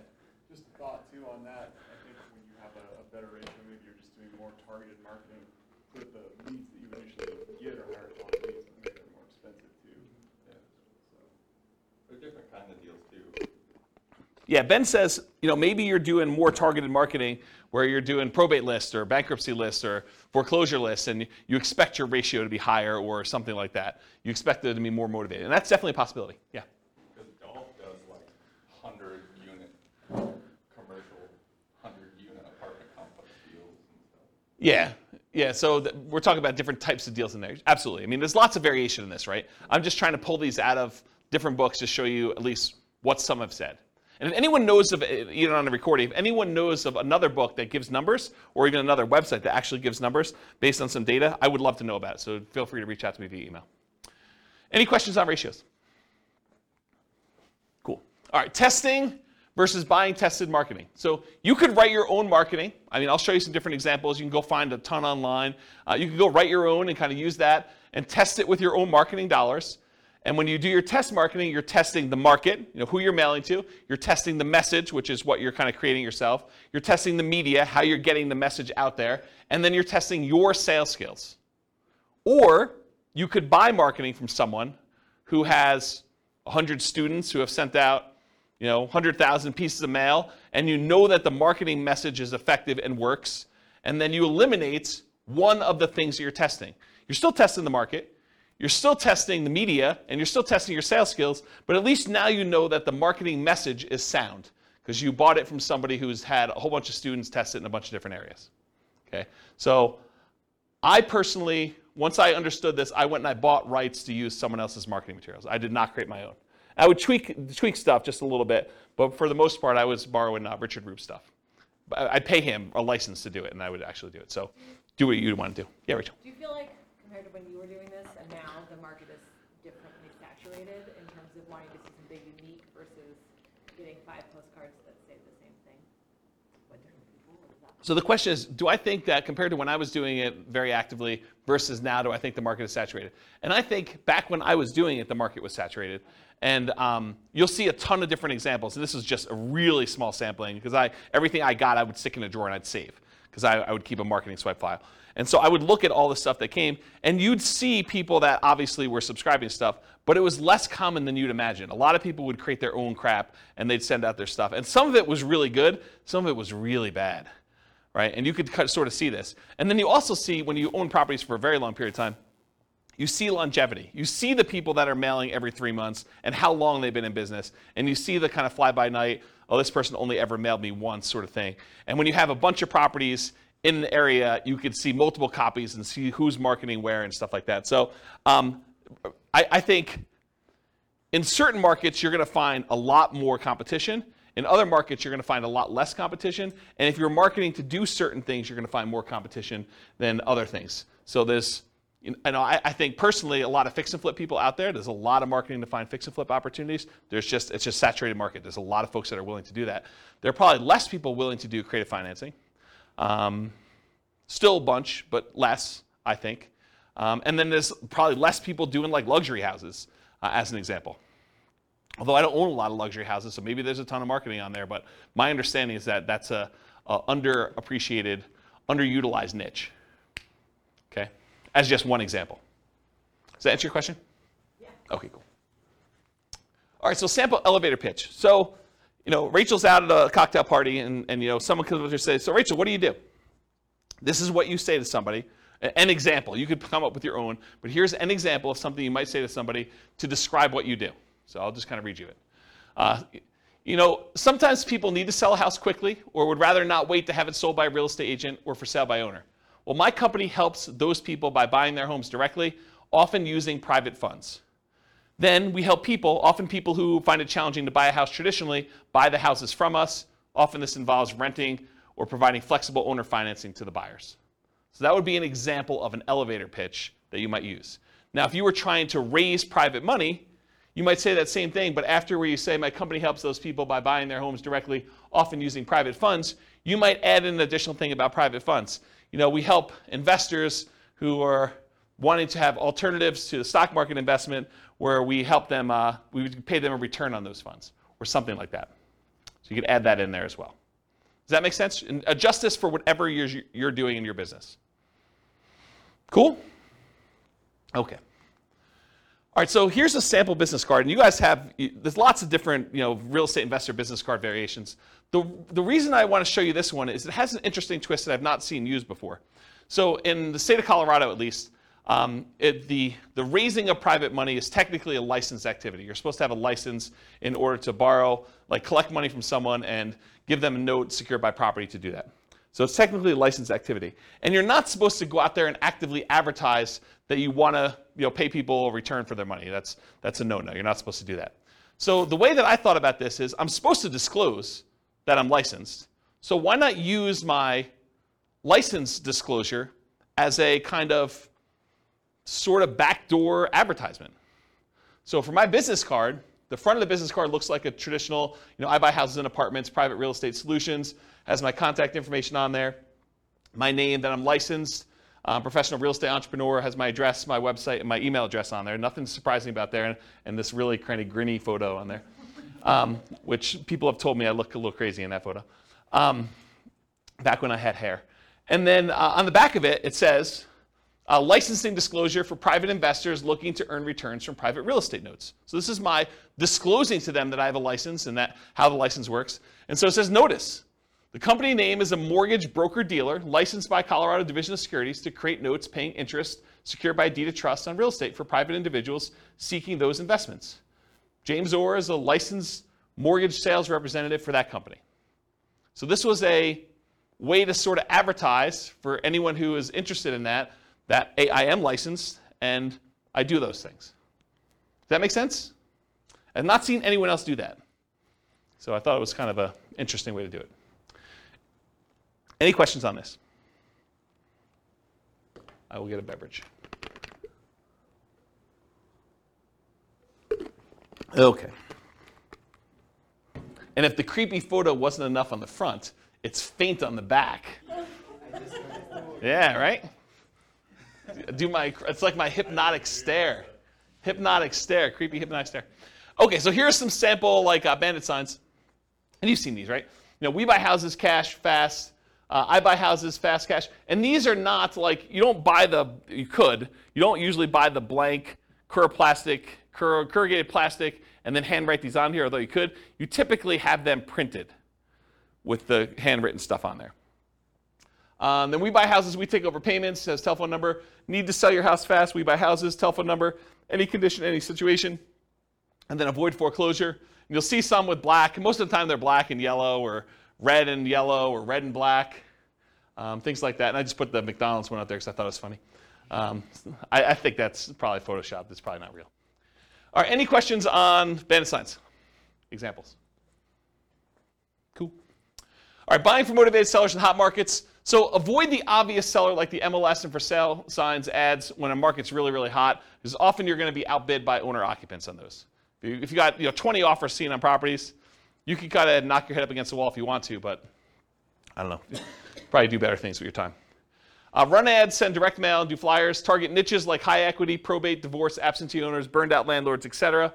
And then be willing to spend 3 times as much in marketing to find these deals. It's a premium you pay for buying in a hot market. Network and seek referrals, solve problems. So sellers don't give away equity. They don't give you equity. What do? They trade their equity for solutions to problems. They're not giving you $20,000 or $30,000 or $40,000 in equity. They're saying, hey, look, I got this problem. I need a solution.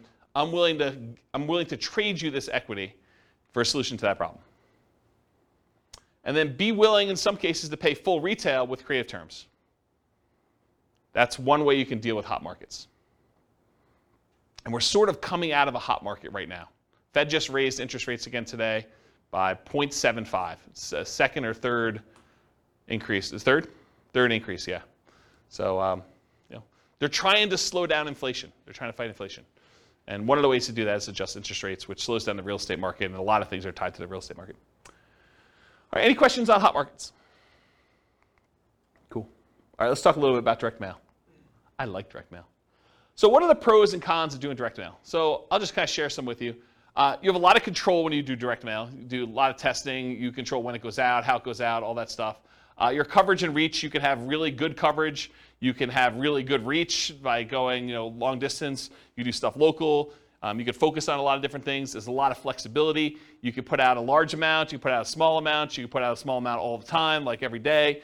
You have pretty good impact, especially if you have really good ads. You could change the size of the ad to have really big impact, or you could do postcards and do a lot of them. It has a pretty historic response rate, and with the movement of a lot of companies away from direct mail, there are less people competing with you in your mailbox. You show up alone. Versus someone goes online, you do pay-per-click, or you try to compete with SEO, and you want to come up for, sell a house fast in whatever your city is. Realize that you're not the only person trying to come up for that. There's other real estate agents, there's other investors, and so now you're competing with the 4 or 5 or 10 or 15 or 20 or 30 other people there. With a postcard, some days you're the only one that shows up there. Sometimes it's, you're the only one that shows up that month. So you definitely have a lot of ability to show up there without competition.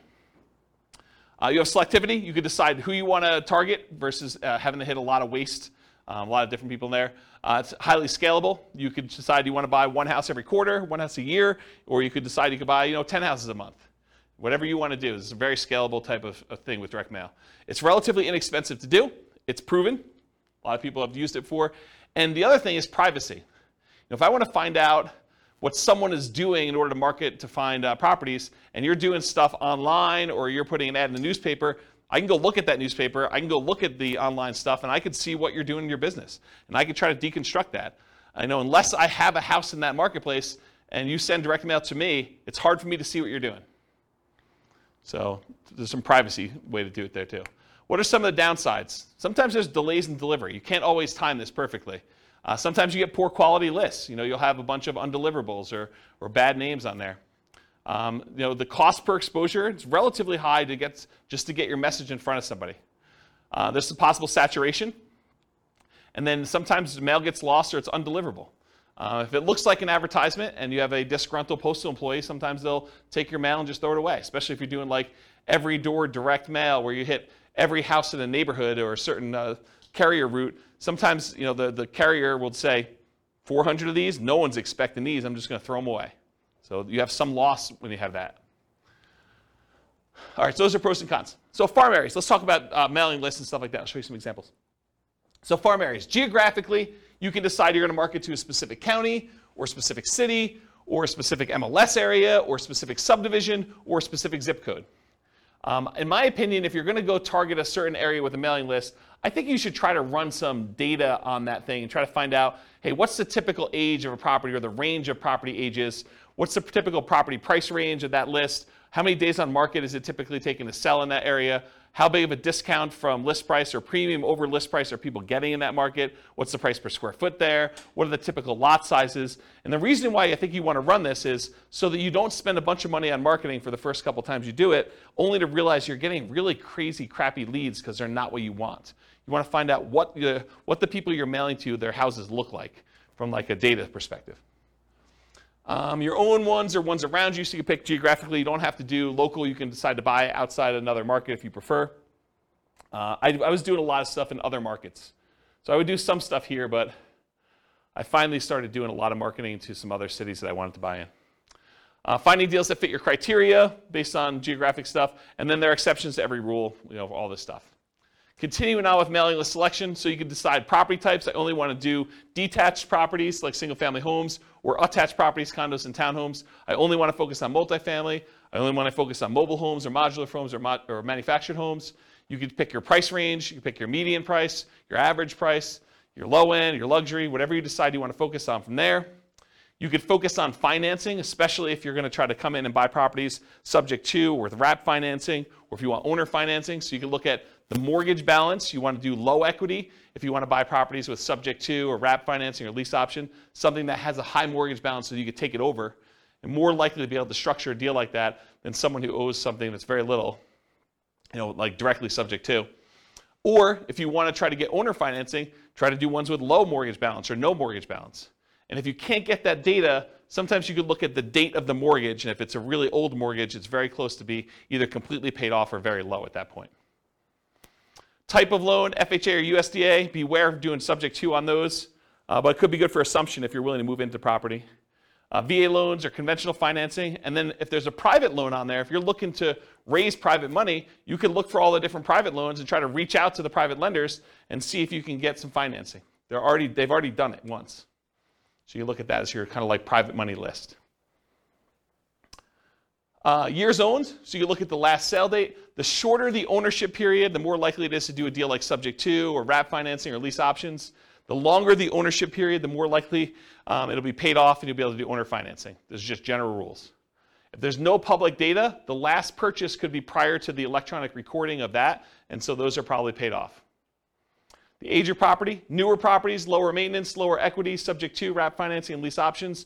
Older properties tend to be more fixer-uppers, free and clear, and owner financing. So if you're looking for those lists. And then demographics, the age of the owner. You could find people that are likely to have more equity by looking at age of owner. And then occupancy, whether they're owner occupied, someone's living there, or if it's a landlord, absentee owner, where the tax bill is being sent to an address other than the property address. And it can be either out of town, out of state, or out of country.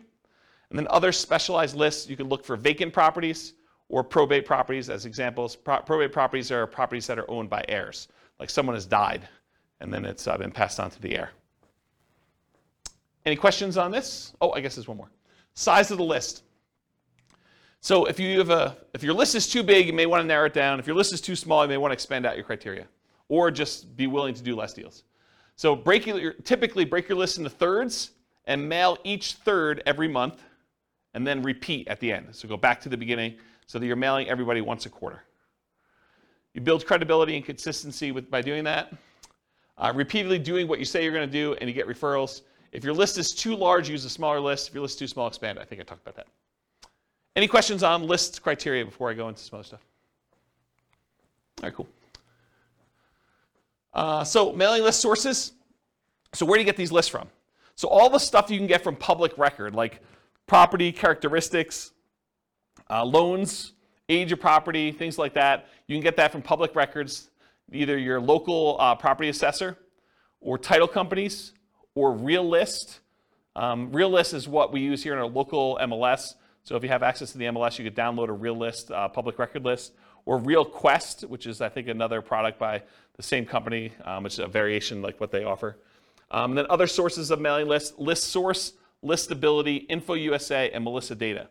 And some companies will specialize in just general characteristics of the property. Some will be able to give you kind of like mail merged lists with other data, like they can combine a property address with other things they know about them, like bankruptcies or foreclosures or income level or things like that, if you want to have things merged together. It'd probably be a whole class on just mailing lists, but that's the idea. And then list hygiene, you're going to mail stuff, you're going to get things returned to you as undeliverable. So you got to do stuff with them. So number one, remove duplicates before you send them out. Use the National Change of Address, the NCOA service, to make sure that if someone moved, you get their updated mailing address. And then remove undeliverables as you get them back so that the next time you mail them, you have less undeliverables. If you really want to, you could go ahead and try to track down where the undeliverables should go. I never bothered to do that. I probably could have had, there's probably a whole business model of you just focusing on the people that that are doing the undeliverables, because I think a lot of investors would just not do anything with the undeliverables, so you could go focus on them if you want to. I personally would just send more mail, but that's me. All right, cool. Message. So what marketing messages will we be mailing? We already covered all those marketing headlines before. Now I'm going to show you some actual sample postcards. So here's one example postcard. The headline for this one is, do you need to sell a house in city name? The company name will buy your house from you on the day of your choice. You will receive the same money for your equity as if you listed and sold through the real estate agent. So they're taking off, 6%-ish, depending on what the market is. You pay no commissions or fees. I pay no commissions or fees, but I'm going to net the same as a real estate agent. Sounds like I'm paying a commission or fee. Sell your house on the date of your choice, full equity, no commissions, no fees. That's their marketing message. Has the company name, their telephone number, including an 800 number and a local number and their website address. And then on the other side of the postcard has their name, that they're part of the Better Business Bureau, which, by the way, you just pay a fee and you can be part of Better Business Bureau. Call today to find out how the company can buy your house and city on the date of your choice. Any condition, model house or condemned, any price, mansion or shack, anywhere in the greater area, full equity, no commissions, no fees. Don't make another payment. Call today with their contact information there. That's a postcard. Here's another postcard, different one. Dear so-and-so. Oh, this is from me. This would be interesting. So my investor group is interested in buying your property located at blank in city. We buy several houses each month, and we're looking to buy more in this area. So what did I just do? I borrowed credibility, right?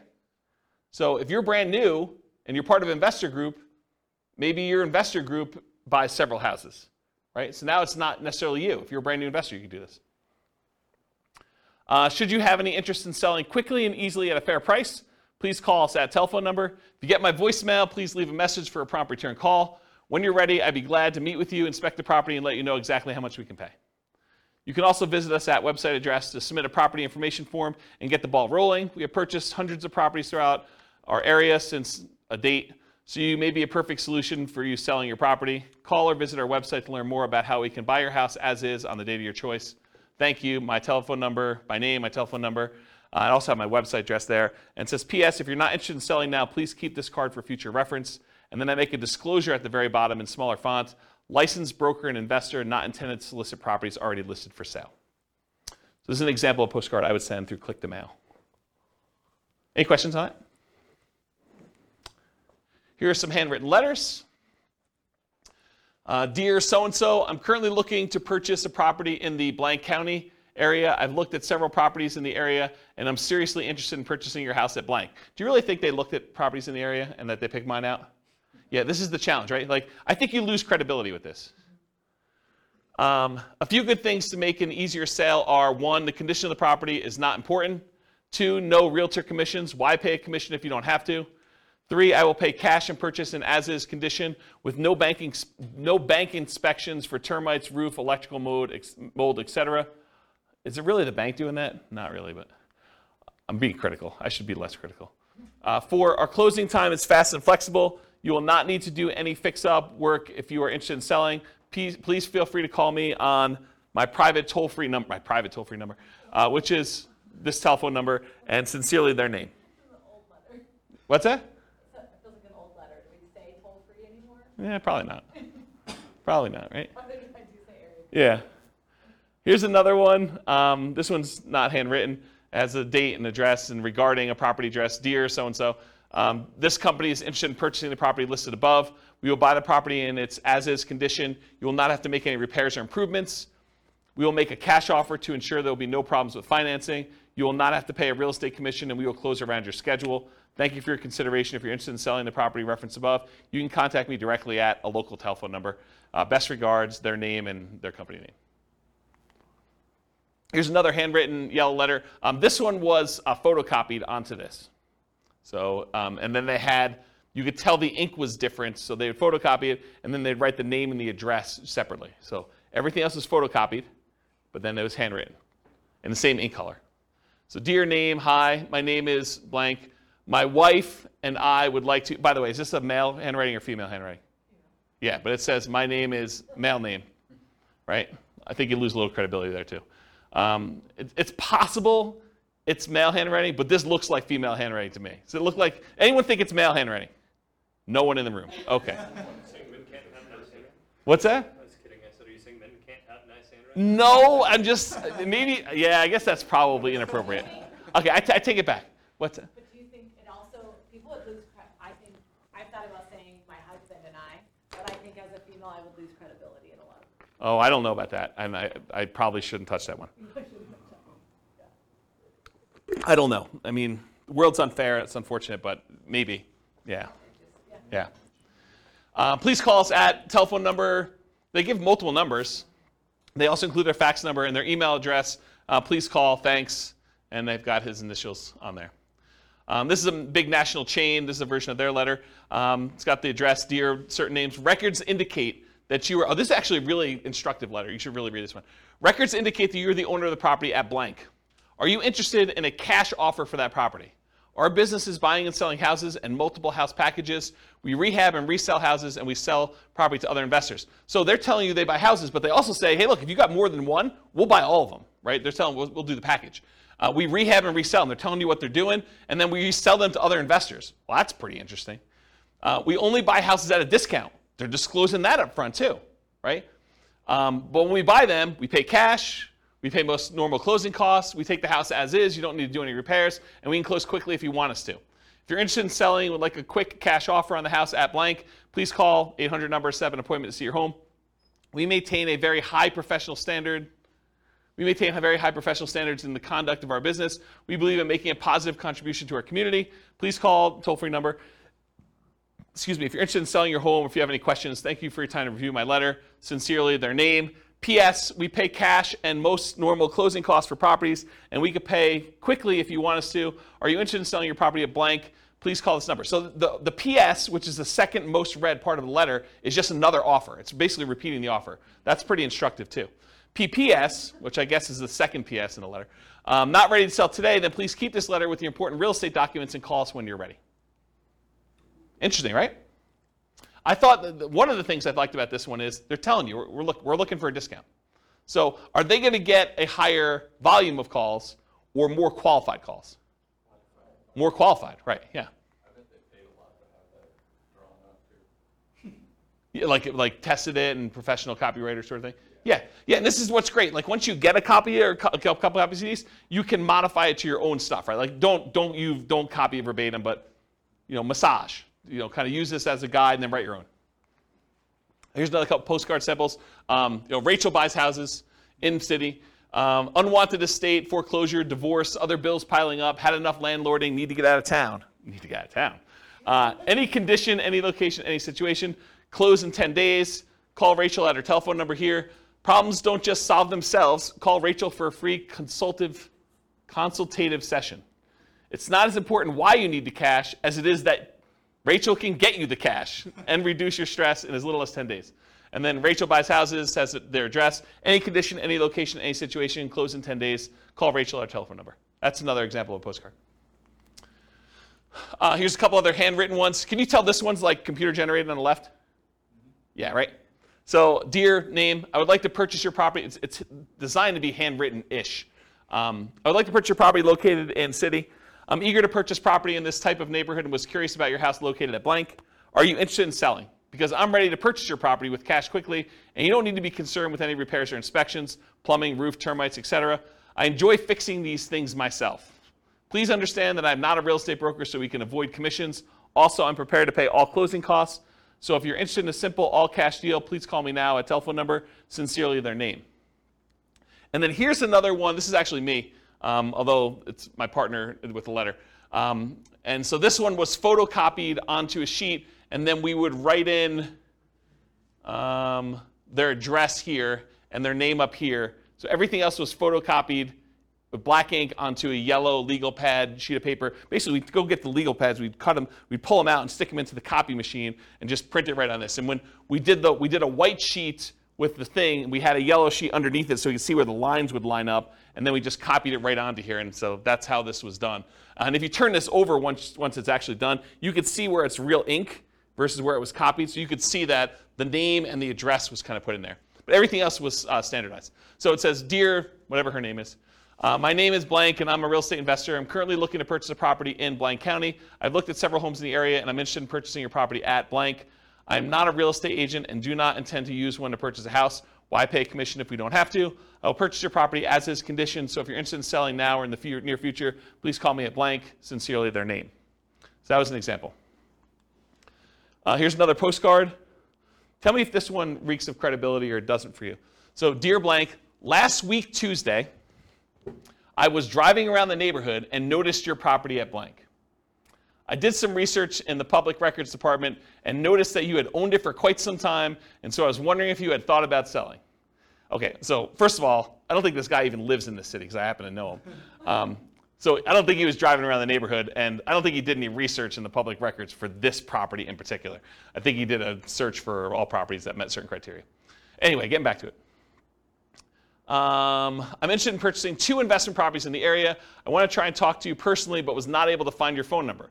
When I buy your properties, there are no fees or commissions. In fact, I'm willing to pay all of your closing costs. That would mean thousands of dollars in savings to you. Additionally, if there are tenants, I could buy it when they're with them there, so you won't have to worry about you having them move out. I did not want to miss your call, so I took the time to record a message. I didn't want to miss your call. So I took the time to record a message about my offer to buy your property.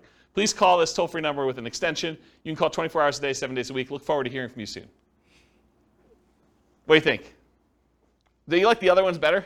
This is the front. Urgent notice. Please just turn this card over for my very important message about your property at blank. All right, here's another one. Oh, this is me. Let's see if I can critique myself. All right, my company's interested in buying your property at blank in city. As a professional house buyer, I look to buy several houses each month, especially in this area, and since we use a long-term approach, we can usually offer you top dollar and close whenever you want.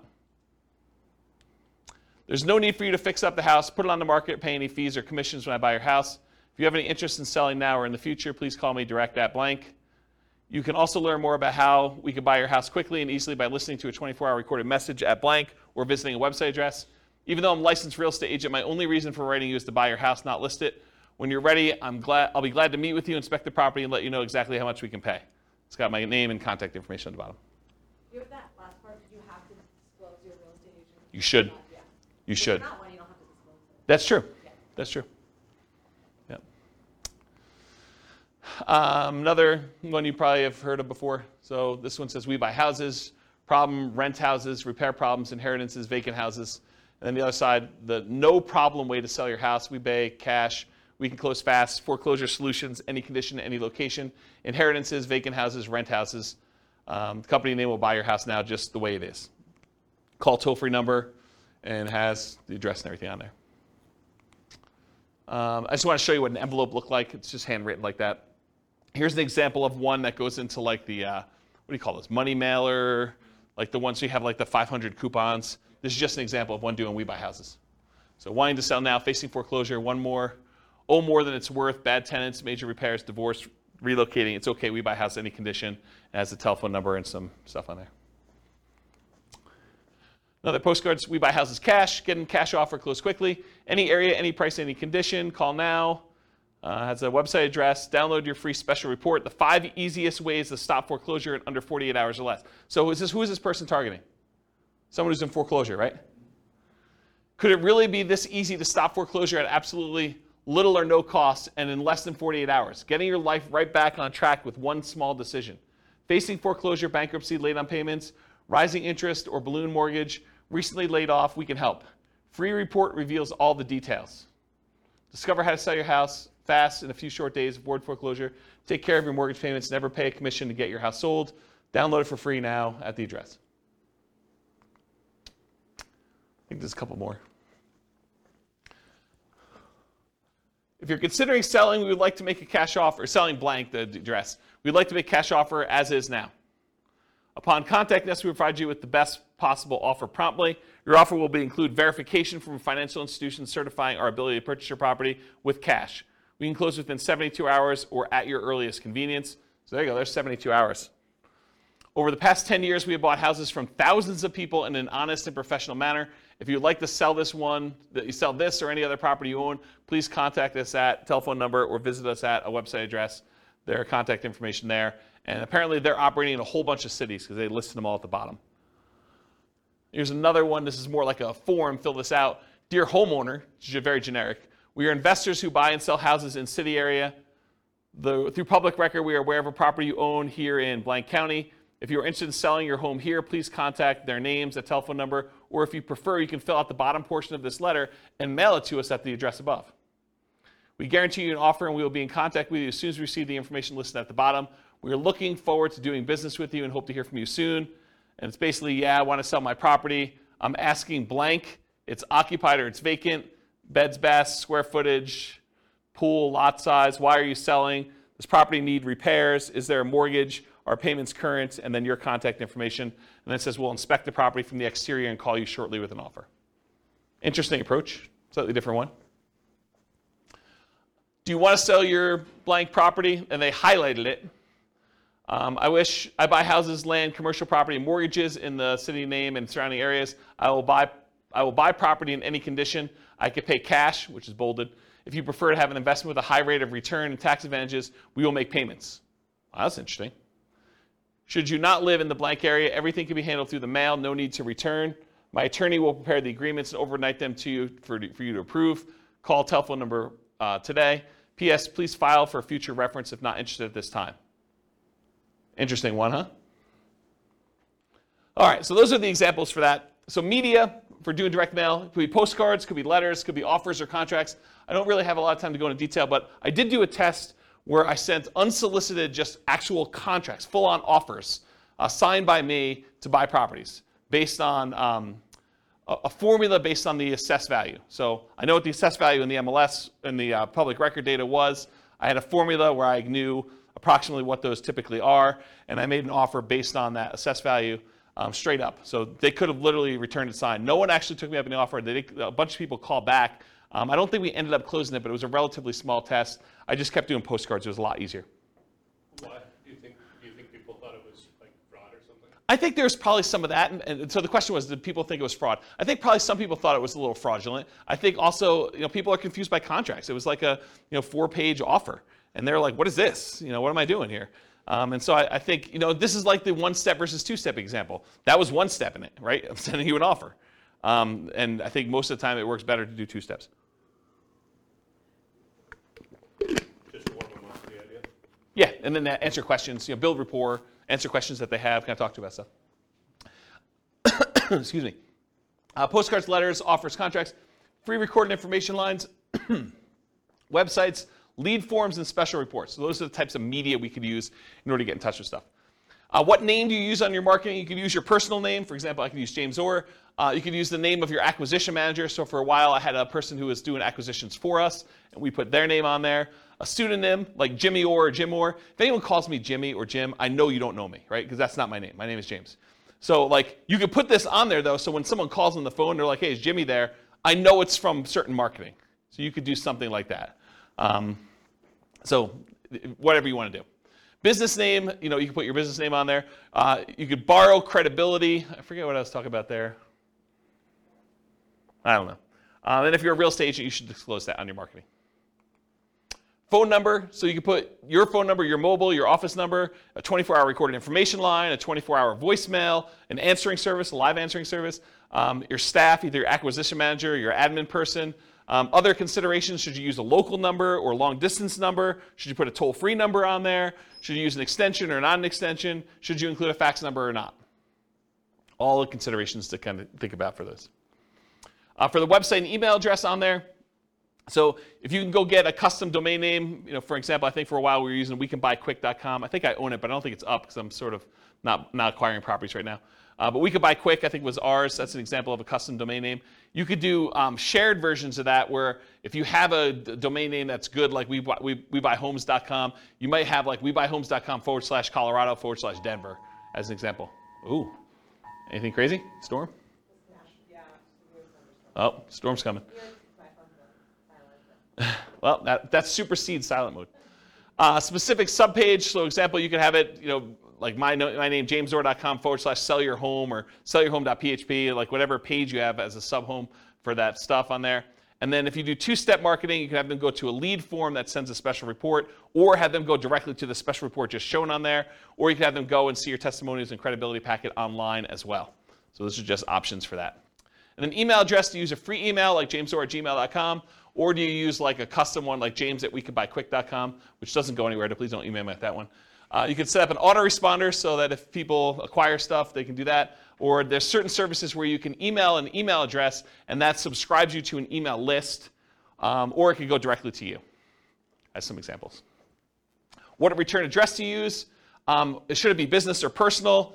Just make sure it matches your thing. If you're saying my wife and I buy houses, you don't want to have like your business address and have it be a business name on there and stuff like that. I would not recommend doing your home address. You might get people actually coming and driving by, especially if they're upset for whatever reason. You can use P.O. Box, local business address, out-of-state address, like a mailing service return address. Sometimes that happens too, like if we're hiring a mailing company, which we've done in the past to do that. Mailing frequency. Sorry, I'm a little over, guys. Hopefully you don't mind. Moving parade. You need to be in front of them when they think about selling. So repeated hits. 80% of sales requires 5 follow-up phone calls after the meeting. That's according to the Marketing Donut. And at any given time, only 3% of your market is actively buying, or in this case, selling. 56% are not ready. 40% are poised to begin. And that's from Vorsight. And then 63% of people requesting information on your company today will not purchase for at least 3 months. And 20% will take more than 12 months to buy, and that's from Marketing Donut as well. So you got to keep in front of people over time, and only a small percentage of people are like ready to go right now. If you email them or you mail them again 3 months later, you have another percentage of people that are kind of doing that. And then certain ones will take a little bit of time to actually make a decision, so those come back around. You build this up over time, and you have a much better, more stable lead flow after a while. And then mailing services, you could use local print and mailing houses, or the U.S. Postal Service has a company that they do for doing direct mail services called click2mail.com. It's click the number 2 and then mail.com for doing that. That's it. Any questions? Was that helpful? Was that like good overview of how to market, find off-market deals? A lot of detail? Good stuff for you? Any questions? If you guys want to, are you going to do stuff? Like, what do you need help with? What questions you got? None? Overwhelmed? It's only kind of related, but so when you're talking like to the MLS or different things, is there a way, you talked about different things to look for if you're looking for a certain number of bedrooms, that's obvious, but is there a way to search for like unfinished basement? I feel like I never see that. In the MLS you can, but not in assessor data. Well, I wonder if assessor data has that field. We're getting so much better at that. I bet you there is some fields for that. Okay. But you'd have to look it up. You'd have to go pull down the data, because a lot of times these have like 155 fields, right? Like there's first name, last name, property address, mailing address, city, state, zip code, square footage, assessed value. Like they have a whole bunch of fields for all that stuff, and one of them may be that. And it probably depends on your local MLS for those that are listening to the recording. But I have not looked for that one. Yeah, I know it's in the MLS, so I don't know if it's in public record data or not. Yeah, I'd have to look at that. The public record has a bunch of data points, though. They have a whole bunch. Yeah, you're looking for like opportunities to do like fix up a basement or something. Yeah, like, yeah. Yeah, like we were talking last week, I'd asked you, I think, about, I forget which one it was, nomading, fix and flip to nomad, yeah. Or whatever.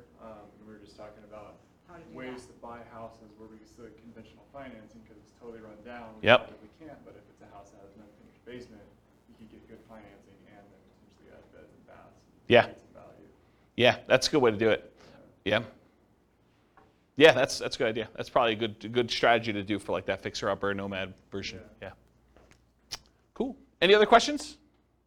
Sorry for going late. I appreciate you guys coming. Thank you all. I will see you all next week. Bye-bye for now. With home prices up, mortgage interest rates up, and rents up, but not quite enough to counteract the higher prices and interest rates, cash flow on rental properties in Springfield is harder than ever. Book a call with the Real Estate Financial Planner to apply our proprietary 88 strategies to improve cash flow on your rentals. See the show notes for a link to schedule your call and improve your cash flow today. If you're a real estate agent, lender, or professional in Springfield that wants to help our real estate investor listeners, consider reaching out to learn about collaboration opportunities with this podcast. We'd love to add more value to our listeners by having you assist our investors buy, sell, and finance their real estate investments. See the show notes to schedule a call to discuss collaboration opportunities